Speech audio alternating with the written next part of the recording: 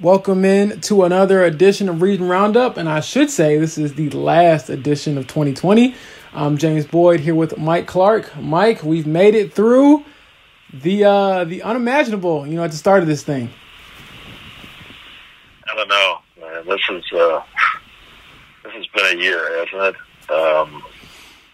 When you think back to March, and we did not know what we were getting into.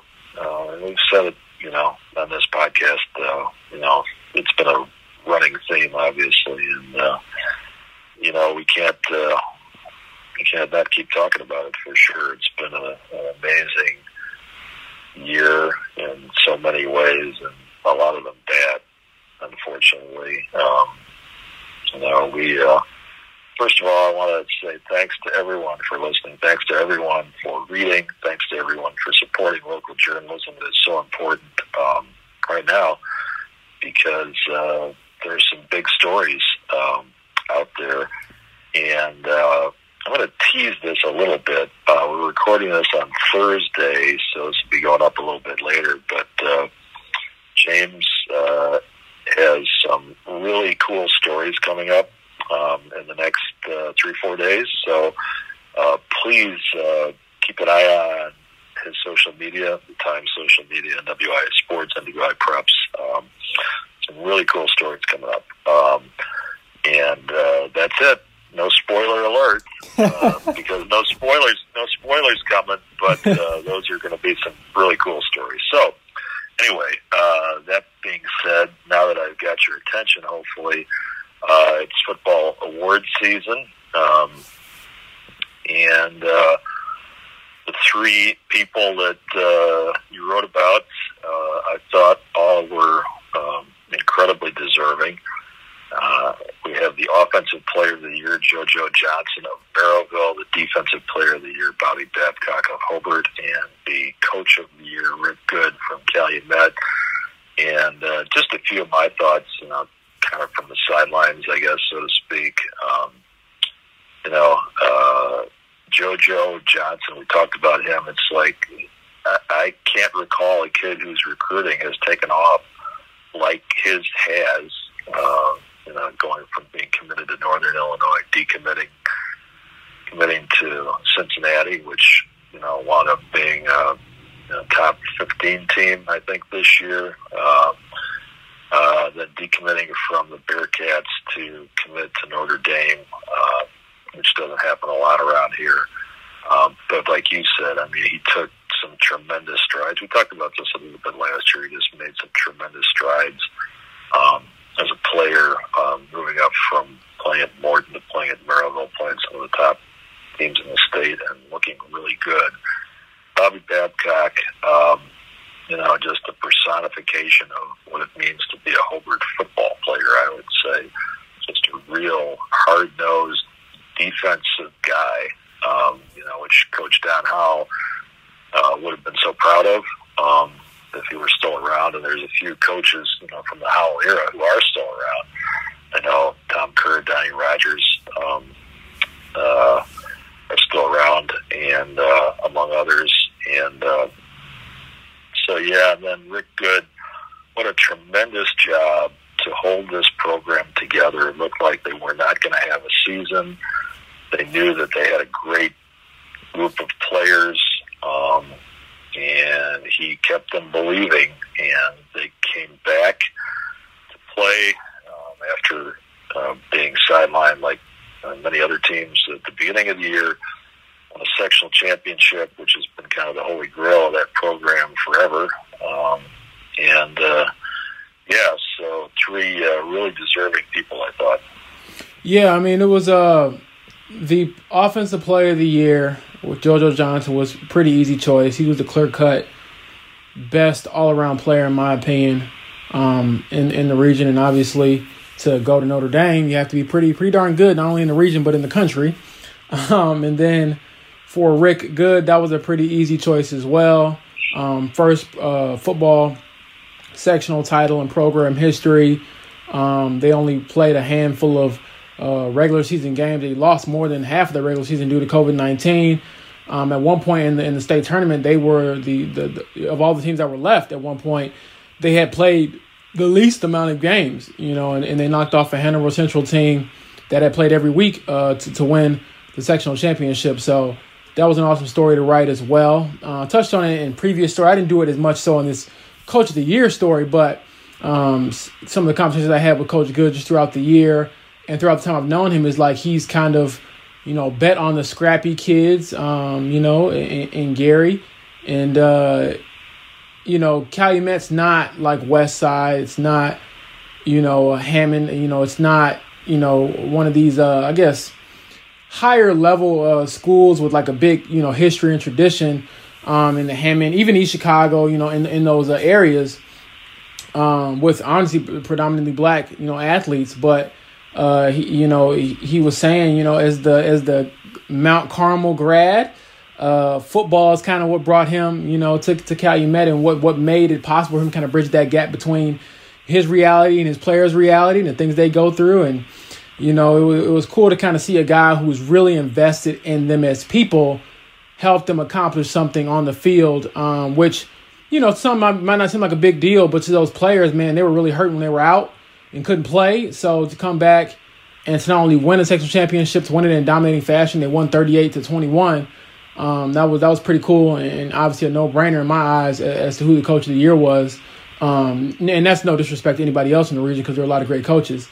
And then I will say for Defensive Player of the Year, that was a little tougher, Mike. Like, it came down. I don't know if I've ever talked about this publicly, but I guess, shout out to those who listen to the pod. But the three it came down to were Bobby Babcock from Hobart, Cooper Jones from Valpo, and Drake Bowen from Andran.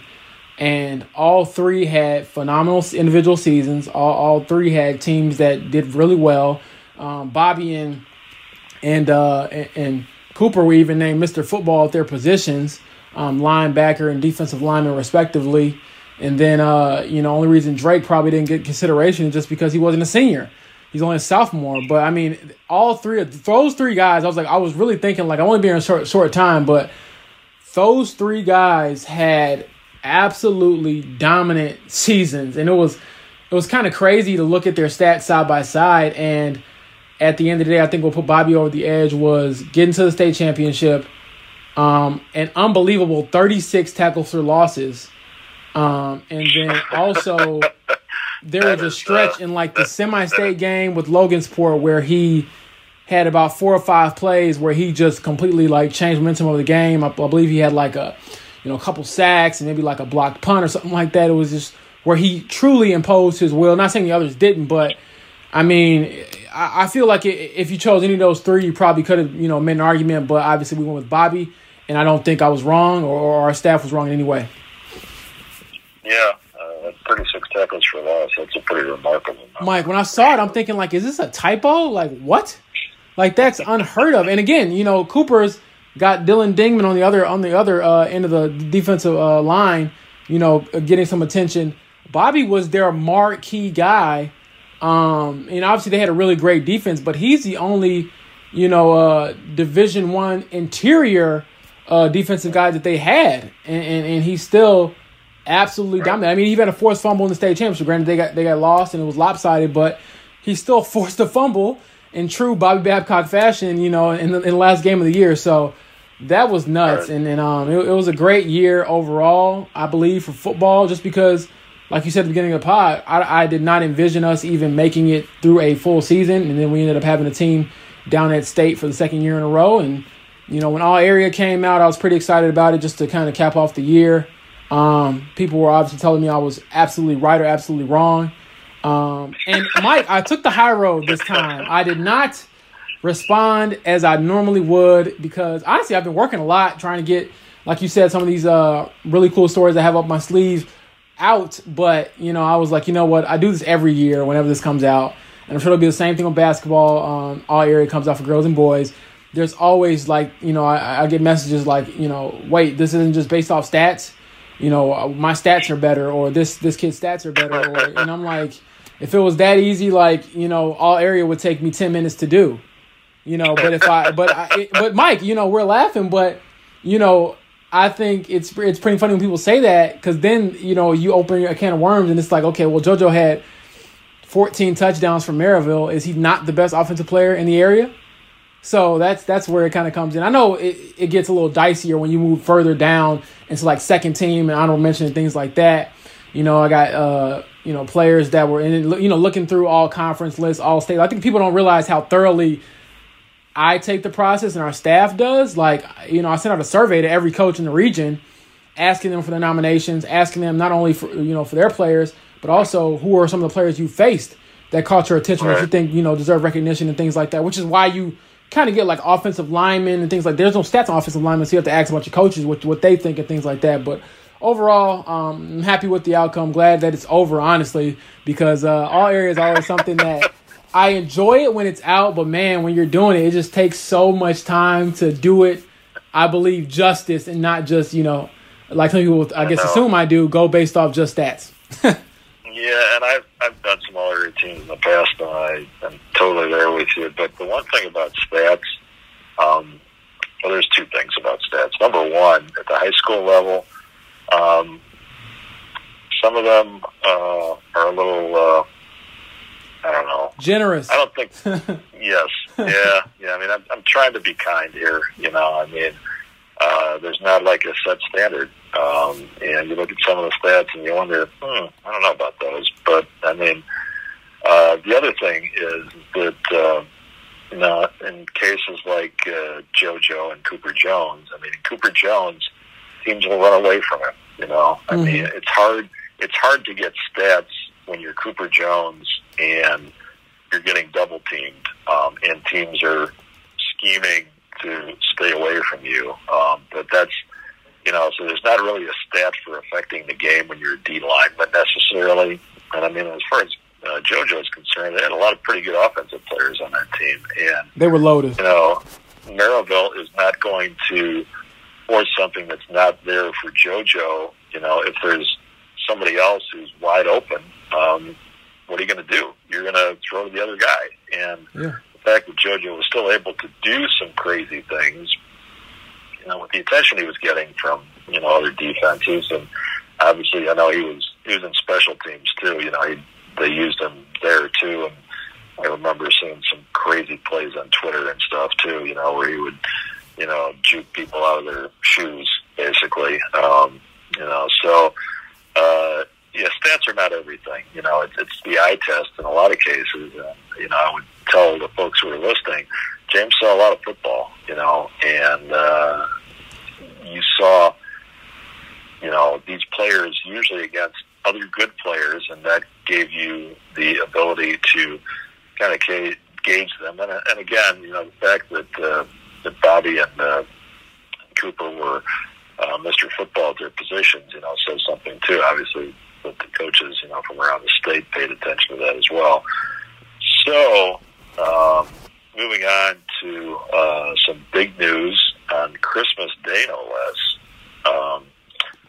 Christopher Mattis from Lowell committing to Appalachian State, and one of the things that I don't know if was it you or somebody else who posted like this rapid fire dunk reel on Twitter. Oh, yeah, I retweeted that, but yes. Oh, my goodness. Christopher just attacking the rim, which I know you like. And we all like that. It's like, and it also got me thinking about Tyson Chavez, too. I was wondering if we're going to get an update on his dunking exploits as well this year. So, looks like, Lowell could be Dunk City just between the two of them.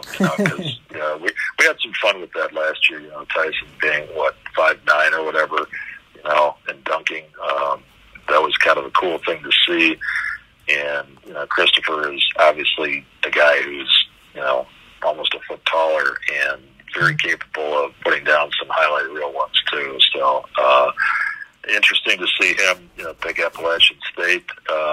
It sounds like a good fit for him. Yeah, I joked with him. I was like, man, you got me working on the holiday. But it was cool. I mean, commitment stories are usually pretty cookie cutter in a sense. You ask them why they chose them, what stuck out.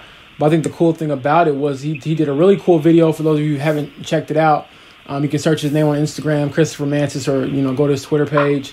He's got a nice video out, basically detailing his decision, his journey, and it's a cool way to do it. I've seen videos from a bunch of kids, and it was right on par with some of the better ones I've seen. Similar to like the Ayo Dosunmu returning to Illinois video he put out. Shout out my Illini. But yeah, it was fun to talk to him on Christmas. Mainly because, he's a really, really, really down to earth kid, comes from a very tight knit family. So it made sense that he in particular would commit on Christmas because, his older brother was back home from college. Stepdad was there as well. And they all had on their Appalachian State gear. And, it was cool. I joke with him that, now that he may work on Christmas, he got to work a little harder in the gym, but I have no, issues with that. I don't think he'll cheat the grind. But yeah, I mean, he's a heck of a player. I think he's on pace to possibly be, an Indiana All-Star. He's an Indiana Junior All-Star last year. This year he's putting up, off the top of my head, I think it's like 29 and 10. He put up a career high 48 points, which is too shy of like the program record at Lowell. So he's a stud, and by all means, I mean, I had no idea. I will say I was shocked that he chose Appalachian State. I don't know where I really thought he would go. I know he had offers in the past from Drake, Valpo, Ball State, Incarnate Word, and others. But, App State's kind of far. So I was kind of shocked to see him go that far. But he was telling me, a little teaser from the story that when he went, the town of Boone really treated him really, really well when he was there. Even though he couldn't have like an official visit due to COVID-19 stuff, they still found unique ways to basically host him, and his family. So that was awesome. And again, I mean, his mom was telling me, thank you for working on Christmas. But commitment stories are pretty easy. They don't take too long. And I'm always excited to write them just because those kids will never know truly what it means to be in debt for college, because I'm living it right now. And, I'm doing well for myself. No complaints. But, I mean, no debt. I just tell them, hey, you already won, and just keep winning. Yeah. As those of you who follow James on social media know, I got a little bit of unexpected expense the other day. After coming out from a long day of hoops coverage at the Lake Central Girls Tournament, he came out to a flat tire. So, yeah, it's like another thing to fit into the budget is, and you think about, let me say something here off on a small tangent. It's like what I was saying before about how James saw a lot of football, which makes him eminently qualified to pick the all-area team. He's seen a lot of basketball. He's seen a lot of baseball. He saw Chesterton boys soccer this year, win the state championship. Folks, and I know that, we see a lot of chatter. I guess I'll put it that way on social media about this, that, or the other thing. But one thing I can guarantee you is that James is out in the community, even in this year, where it's harder to do. And he's seeing games. I mean, he's talking to kids, he's talking to coaches, he's talking to parents. Folks, the opinions that you get, expressed in who winds up making all area, who winds up being in the top 10 in our various rankings. This is not James just sitting at home and guessing. This is James getting out there and seeing all these athletes and teams in person. So, you can disagree, and we appreciate, friendly disagreements, but everything that we do is based on observation and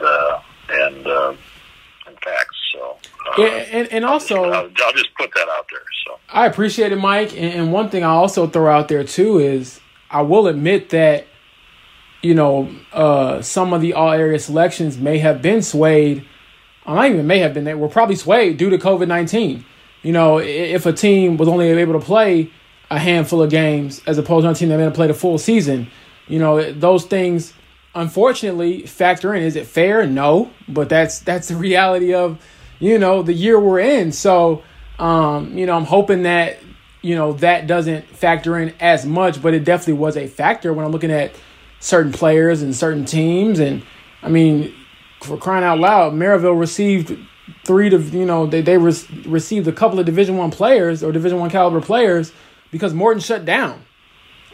So, I mean, I'm not blaming Morton. I'm not blaming Maryville. But again, like, was it, teams look at, that's unfair. It's not, but that's just the reality of what we had to deal with in a unique year. And, it's not like, I think people kind of get confused. Like, it's not all NBA where they're all playing in one league on one level. You got different classes, different schedules. And again, this year, different teams playing a different amount of games. And then also, even just getting, I guess, more into the teeth of things, yes, you can tell me a kid had these awesome stats, and I'll definitely look at them, but also I have to look and see, okay, what did you do against comparable composition?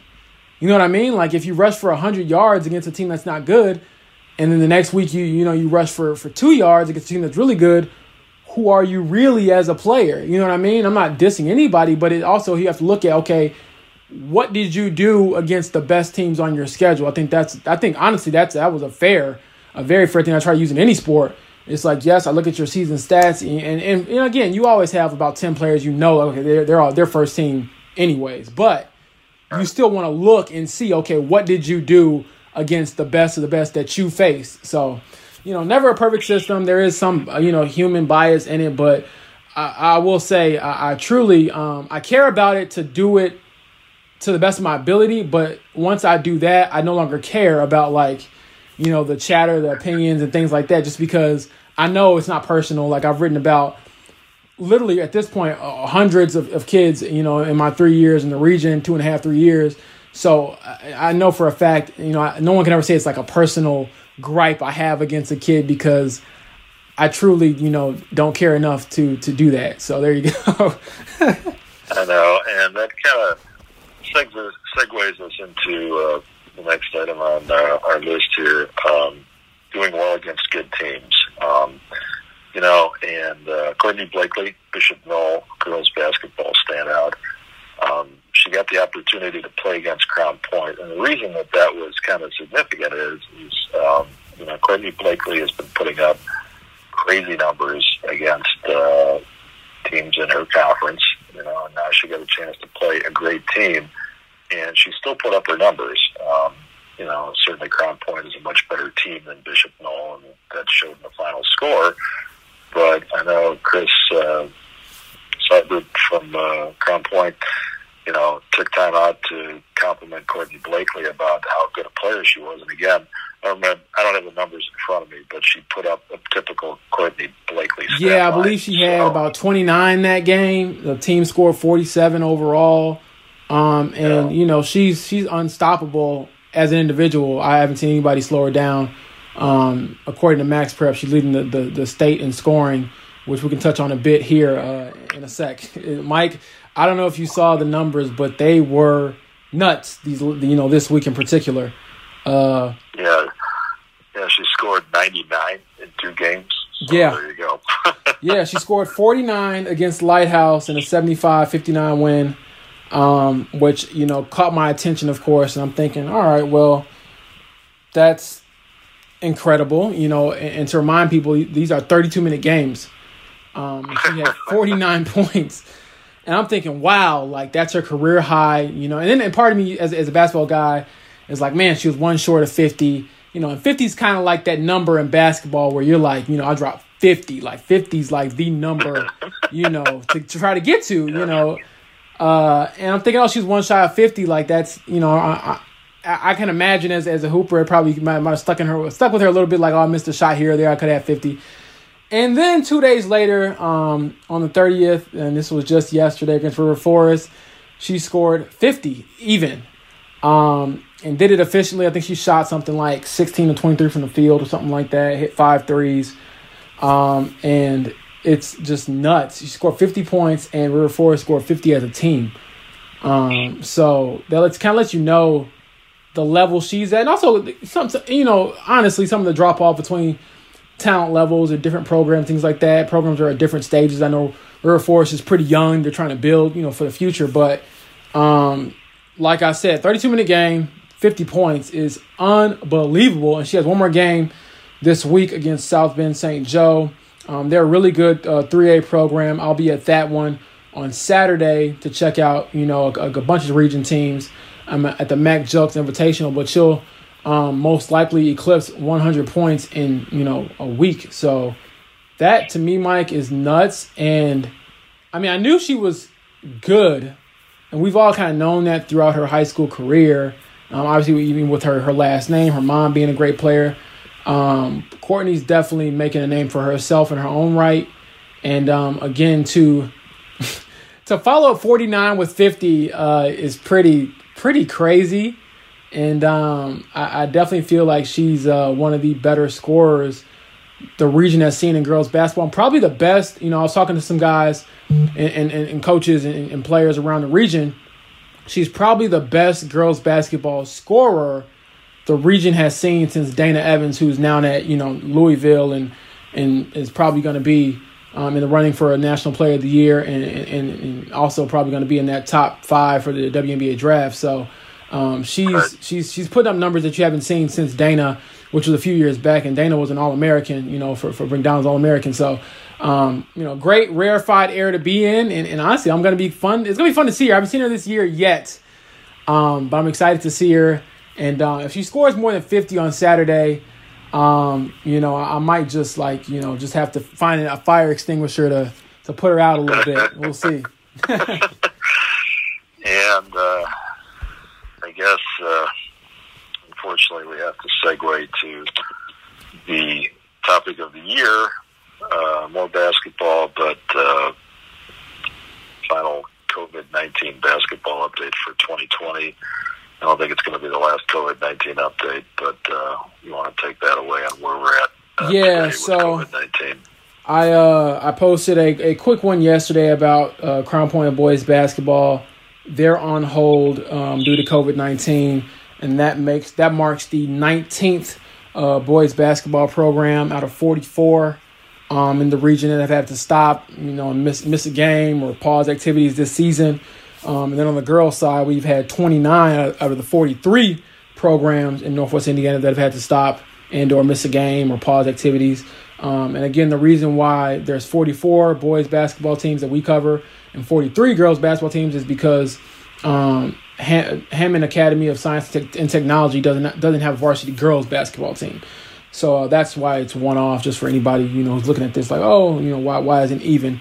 But yeah, it was kind of disappointing to write that because Crown Point was supposed to be in the Chesterton Classic, which is like a boys basketball shootout on Tuesday. They had to withdraw, which obviously made me think like, what's going on?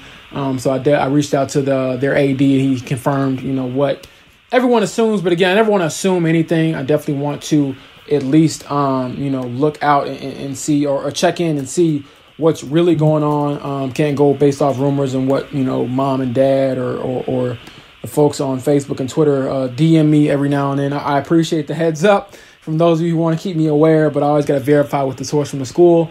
And honestly, there's a couple more schools I have to check in with, Mike. But with it being the holiday season, I'm not going to be blasting out emails on on New Year's Eve and New Year's Day. I figured I'll just get back on the COVID-19 horse. Probably Monday. I won't even say it's a horse, just the grind of trying to get those stories out. And one thing I do want to mention, the only boys or girls basketball program in the region that hasn't played a game yet is Hobart boys basketball. They have not played a game yet this season, and their next scheduled game is for Griffith on the January 5th. So I'll keep an eye on that one. I'm probably gonna end up trying to possibly cover it just because they had a unique fall with the football team making it really far. So they pushed back their season to give their football players who play basketball time to get their basketball practices in. And then they had some contact tracing things go on, and then they had to, I believe, withdraw from a holiday tournament. So it's just a lot going on with that program. So I think hopefully after a hard reset over this holiday break, allows them to be able to get back on the court Again, which is it's kind of crazy. Like their last game that they played was, back in March, if you think about it, at the onset of all of this. So it's kind of crazy that they have gone, this entire, we're months into the season at this point, and they haven't played a game. So that kind of like gives you a reality of what, some teams have had to deal with. I know there's others around the state that haven't played a game as well, but that's the only one in the region. And man, it's a grind, Mike. It's something we talk about constantly, even when we're not on the podcast. It's affected our lives in ways we never could imagine. And like you said, that's kind of been the theme of 2020. I mean, I will never forget, you told me to write a coronavirus story. And this was March 7th. I went out to the sectional championship. It was Couts and 21st Century at Couts. Covered that game. You told me, hey, beforehand, talk to their AD, get a few quotes about the coronavirus pandemic and, what they might do, to keep people safe and sanitize, things like that, just in case this thing becomes a big deal. And I was thinking, my editor's, asking for this useless story. Like he's being not even useless. I was just thinking, man, like he's really being like just over, I want to say over. Gosh, I was just thinking, wow, he's really urgent about this. And obviously I can tell you were serious about it. And obviously I'm going to do, what I'm told. And I ended up, I remember I was sitting at my grandma's house, literally I was sitting at my grandma's house after church on March 8th, writing like this little coronavirus brief. And I was thinking, all right, finally got that done. I can enjoy my weekend with my grandma and got that out the way. And then, this will never really affect anything. And, lo and behold, that was the start of everything. I mean, everything kind of caved when the NBA stopped on March 11th. I think that kind of woke the entire country up. And then obviously you can see where we are now. So, yeah, Mike, I definitely remember. I'll always remember my first coronavirus story that you assigned me. And it's surreal to look back at how casual I was about it and then how vigilant I am now. And I'm sure you can feel the same way about just the safety precautions we take to really ensure that we're, we stay healthy and we stay as safe as possible. Well, Rudy Gobert, right? Yeah. Our poster guy for COVID awareness. I think we all remember that. And I just saw this video pop back into my timeline again, where he did the post-game press conference. Yeah. And he grabbed everybody's phone, and was making light of it. And then who is the first person who tests positive for COVID in the sports world, and what gets shut down first? The NBA. So, I don't know. It's none of us knew what it was going to be like when it happened, and none of us expected this because none of us were around for the Spanish flu pandemic in 1918 and 1919. Obviously, 100 plus years ago. It's been a remarkable year, and it kind of takes us to our final topic, which is the stories of the year. And two of the big stories were, first of all, the boys' basketball playoffs being shut down after being first postponed and then canceled, and then the entire spring season being wiped out. And I guess kind of the corollary to that was that we played through the fall and the winter with all of the stops, starts, pauses, cancellations, resumptions that we've been talking about today and for the last however many months we've been doing the podcast. So and we're not done yet. I think that's probably everybody's, and I've been one of the people saying good riddance to 2020. Don't let the door hit you on the way out. But the reality is that the vaccines are here, the Moderna vaccine and the Pfizer vaccine, and our first responders are getting them, every day, and also other at-risk folks, including long-term care residents. And at some point, a turn's going to come up, and I speak for myself, and I think I speak for you. When our turn does come up, I will be gladly rolling up my sleeve for that vaccine because I believe in vaccines. And this is something I'm going to go off on a little bit of a tangent here because, again, I'm a couple of generations older than you. When I was a kid, nobody thought anything about vaccines. And, this will probably, get a little chatter going, but anti-vaxxers didn't exist when I was a kid. I got vaccinated for everything that the doctor told my parents that I needed to be vaccinated for, and, pinched a little bit. I probably cried a little bit when I was really a kid, like most little kids would. But, it's something that we did. And, thanks to that, I had a pretty healthy childhood. And, again, it's like, the vaccine is important. It's one of our best tools to fight this and get out of this and get back to where we want to be, which is being able to do all the things that we used to do up until March. We want to go back to a packed gymnasium, where you're sitting elbow to elbow with fans and, other media members, where you can't hear yourself, and it's a crazy atmosphere.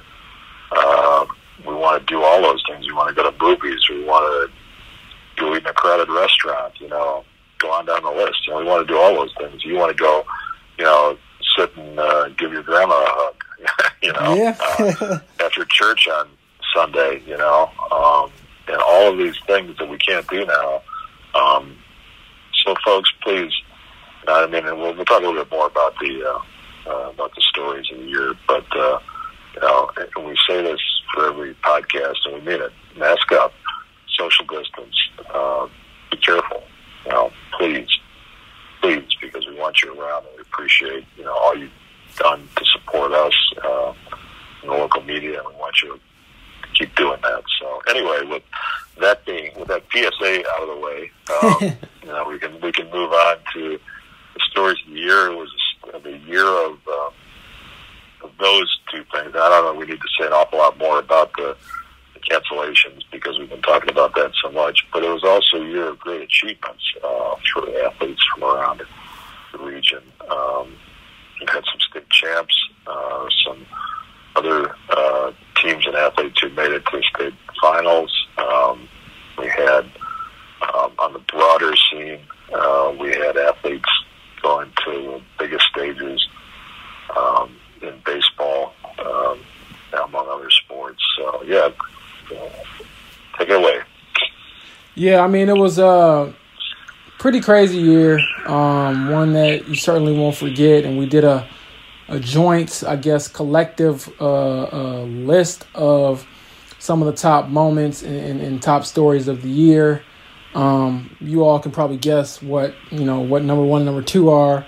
But sprinkled throughout, we had Chesterton win a state championship in boys soccer, which was in historic fashion. I covered that game, my only boys soccer game of the year. And it was certainly one I'll never forget just because it got out of hand in favor of Chesterton pretty quick. And, again, pretty unbelievably. Like, I was just sitting there like this has turned into not only a we won a state championship story, but where do you rank them in history as far as how they won story? So I was looking up all types of like data to see, margin of victory, how many goals were scored in the first half of a game and things like that. And the IHSA was tweeting out, records basically every time Chesterton scored at one point. So that was a great game. We had Gary native and West Side alum Dana Evans be named an All-American. We had Mike Brasso in the World Series, another region guy. Karina James from Lowell winning the state championship, which marked their second state championship individual, that is, from that school. Gabe Sanchez won last year on the boys' side. And just, those are the types of things that we were still able to write about in this year. And one thing I do want to touch on for all of you out there who are listening is that, before we had a chance to really write about, all those things that we talked about in that list in particular, which were, live sports events, there was a time where there were no live sports. And, back when Mike was on the more so on the sports desk and really leading the charge for us, He was, finding new unique ways for us to, continue to put out daily content every single day in a sports section when no sports were being played. And it wasn't, a bunch of AP grabs. Like, we were doing local copy. I'm proud to say that we were able to put out local copy every day throughout the entire pandemic. And then, obviously we're still going through it, but I should say, just to, clarify, throughout that whole lockdown period where really nothing was going on in the sports world, we had local copy every single day. And, there were conversations I had with Mike where we were brainstorming and pulling teeth to try to figure out unique stories to write and ways to find more story ideas and different schools to write about. But I think overall with, I think we started off with like our top 10 games and, of the past sports season, just to get us rolling. And then we also had, the as tolds with a lot of the spring athletes who lost their season and what they were doing in the meantime to stay ready or to, prepare for college or prepare for their upcoming, season and things like that. And also, we did the we did these senior spotlight pieces, which range from, cross country to baseball to all types of things. And I'm really proud of that, Mike. And I got to give you props, man. Like, there were some days where I'm like, I have no idea how we're going to get anything done, but we managed and we made it through the dog days of that. That was a grind, man. Like, I remember being on the road so much, which I guess I'm back to doing now, but there was a time where, like, usually I'm in my car all the time. Like, I just cracked 70,000 miles this week, and I've only had my car for 2.5 years. So, there was a time there where I hadn't driven, I could have like a tank of gas for like 2 weeks. Like, that's how crazy it got. And, really just give you an insight into my life. I'm at the gas station like every 2 or 3 days. So we made it through, Mike. Yeah, we had to certainly brainstorm, but we did we did 3 different series, I think, right? We did the My Favorite Games. Yep. We did Extended Spring Break, which was the spring athletes talking about what they did instead of playing. And we also caught up with a bunch of other athletes, college. Yep. And that's, one of the things about the region is there's a lot of stories out here, and sometimes it's tough. Sometimes it feels like there's too many stories, honestly, because we want to get to all of them. Believe me, but we have James is one person, and we do have other writers, obviously. Some correspondents who help us out, and Aaron Ferguson, who's the assistant sports editor now, is running the sports department, and myself. I try to write a column every week, so we all try to pitch in. But that was one of the things that I guess that we were able to do there. I'm not going to say it was a silver lining or anything like that, because we wouldn't want to go through it again. But it forced us to think about what other stories are out there, and we came up with some, I think, pretty good ones. And that is something we are proud of, for sure, that we were able to have a local sports story in the paper every day since this began, and including through the extreme lockdown when nothing was going on. We gradually came out of that, obviously, and had different sports and stuff going on. But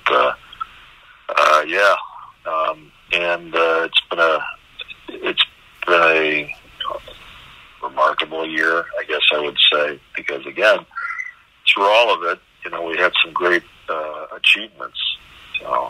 Kids, teams excelling through all of the difficult times, and again, we've talked about occasionally on the Illinois side.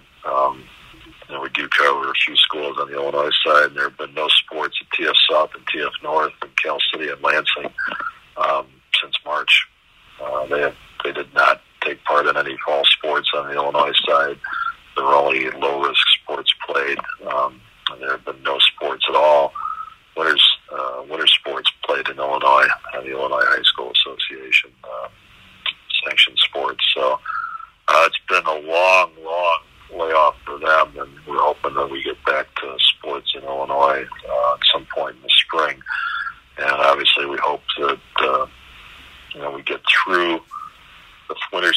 into the spring season for all those kids who didn't get a chance to play last year. And Drain did not get a chance to defend its baseball state championship. Washington Township baseball did not get a chance to get back to state because both of them made it to Indy in 2019. And we'll see how all that goes. And that's about all I have. So thank you again for listening. Thank you again for reading. Thank you again for liking our tweets, retweeting our tweets. I won't thank everybody for every comment. I'm going to be honest. So, but we do appreciate constructive feedback, and we certainly take that to heart. For the non-constructive feedback, and I guess we probably should mention too, this is one of the things that we also did, apart from the top 10 stories, is all of us across the paper, not just in sports, also talked about our favorite stories of the year. Mm-hmm. And you will see those rolling out. A lot of them have rolled out. Some of them are still to be rolled out. But this is a year when, and as we've talked about too, this is a year when America confronted a lot of issues that have been overlooked for a long time. And it's when sports and current events kind of intersected. As we talked about, not just the pandemic, but also America's reckoning with racial inequality, highlighted in particular by the deaths of a number of black people who were killed this year. Breonna Taylor, George Floyd, Ahmaud Arbery, and the list sadly continues to grow, and it is something that the sports world has woke up to and is addressing, using the platform that it has to advocate for change in our society, which is needed, necessary, and overdue, in my opinion. And I know that you have written powerfully about this. I've mentioned this before, some of your conversations with